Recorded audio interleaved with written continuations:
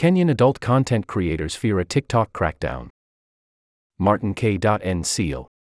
Daniel Zender for Rest of World, http://www.danielzender.com. In September, a wave of panic swept TikTok creators across Kenya as the country's video content regulator, the Kenya Film Classification Board, KFCB, said it was pushing the app to temporarily disable the live stream feature. The regulator said it was concerned about the proliferation of explicit content on TikTok and wanted the platform to commit more resources towards moderation, including taking down pornographic live streams within a minute of starting. The danger is it could be a minor who has accessed such a feature because many parents have issued their gadgets to their teenagers, Joel Wamoa, KFCB's acting CEO, said, in an interview with a local TV station on September 8. The days following KFCB's statement were replete with misinformation across the news and social media in Kenya, with some claiming TikTok's live streaming feature had been blocked in the country. Others speculated the app would be banned entirely. The development has been particularly worrisome for a growing breed of Kenyan TikTok creators who earn their living by posting adult content on the app. Some of them are involved in commercial sex work, illegal in Kenya, and have found TikTok live streams to be a safer source of income. They told Rest of World that any action against the app, including stricter moderation, would make it hard for them to make ends meet. I'd applied to so many jobs, and nothing was coming through, so eventually I decided to start creating adult content on TikTok. Irene, a 28-year-old single mother and trained chef who lives in Nairobi's low-income neighborhood of Kibra, told Rest of World. I don't know what I will do if they shut down the lives. It's all I have, it pays the school fees for my daughter. Irene, who spoke under a pseudonym for privacy reasons, has been posting adult content on TikTok since January and goes live on the app at least 4 nights a week. About 54% of Kenya's internet users are on TikTok, making it one of the most active African countries on the platform, according to a survey by the Reuters Institute Digital News Report 2023 that also included Nigeria and South Africa. While prostitution and digital distribution of pornography are illegal in Kenya, the country still has a large sex work industry. There are about 200,000 sex workers in Kenya, according to some estimates. TikTok has become a lucrative option for them. Every night, numerous adult content creators go live on the app and make money through virtual gifts or by selling custom-made videos. Adult content on TikTok in Kenya has grown so much that there are now agency-style operations in the space, where more experienced creators and sex workers recruit women to work and take a cut of their earnings.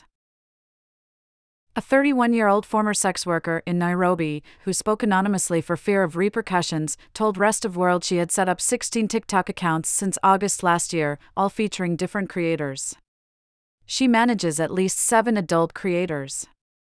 Most of them are just looking for a way to make some money. Others are sex workers who see the TikTok route as an easier and less risky way to make money compared to being in the streets where anything can happen, she said. I have so many girls, my friends, asking me how they can join. They want the money. Aisha, who has been creating adult content on TikTok since March, told Rest of World the most she's ever made in a single night is 7,800 Kenyan shillings, $53. About 3,000 Kenyan shillings, $20, were TikTok gifts. The rest was from viewers buying original videos, she said, speaking under a pseudonym due to the widespread stigma attached to her work. She charges between 200 to 900 shillings, around $1 to $6, for personalized videos ranging from 2 minutes to 9 minutes each. It is my only source of income right now, she said. The growing popularity of adult content on TikTok has become a hotly debated social and political issue in Kenya. In August, Kenya's president, William Ruto, virtually met TikTok CEO Shouzi Chu and announced a commitment by the company to work with the government to moderate content. This new development means that inappropriate or offensive content will be expunged from the platform, said a statement from Ruto's office. TikTok also committed to setting up a Kenyan office to coordinate its African operations. Ruto, whose election in 2022 was heavily supported by religious organizations, has been under pressure to act against TikTok. In response to rest of world's questions via email, Kigao Makoba, TikTok's communications lead for sub-Saharan Africa, said the company welcomed the opportunity to demystify misconceptions about its trust and safety efforts in Kenya following the meeting with President Ruto. TikTok has previously acknowledged and continues to acknowledge the concerns raised by the Kenya Film Classification Board, the response read. We are in regular communication with the KFCB, as with all our stakeholders in Kenya.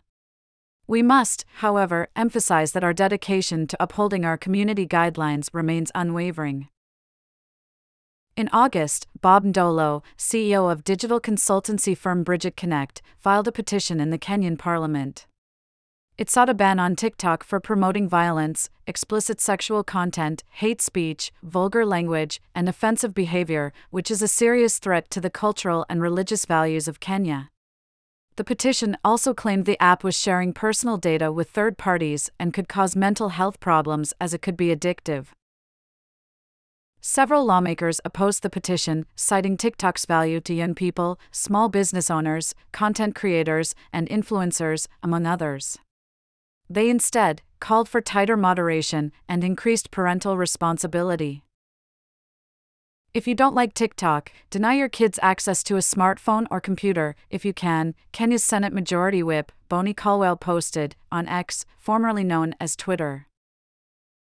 The Kenya Human Rights Commission, KHRC, among others, also opposed the petition, stating that a ban could suppress genuine discourse and dissent. Such a ban would, therefore, stifle the rights to freedom of expression, access to information, freedom of association and assembly, and political participation, KHRC and other signatories of the statement said. It would also adversely affect the economic rights of Kenyans and hinder the country's progress towards a more open and inclusive digital society.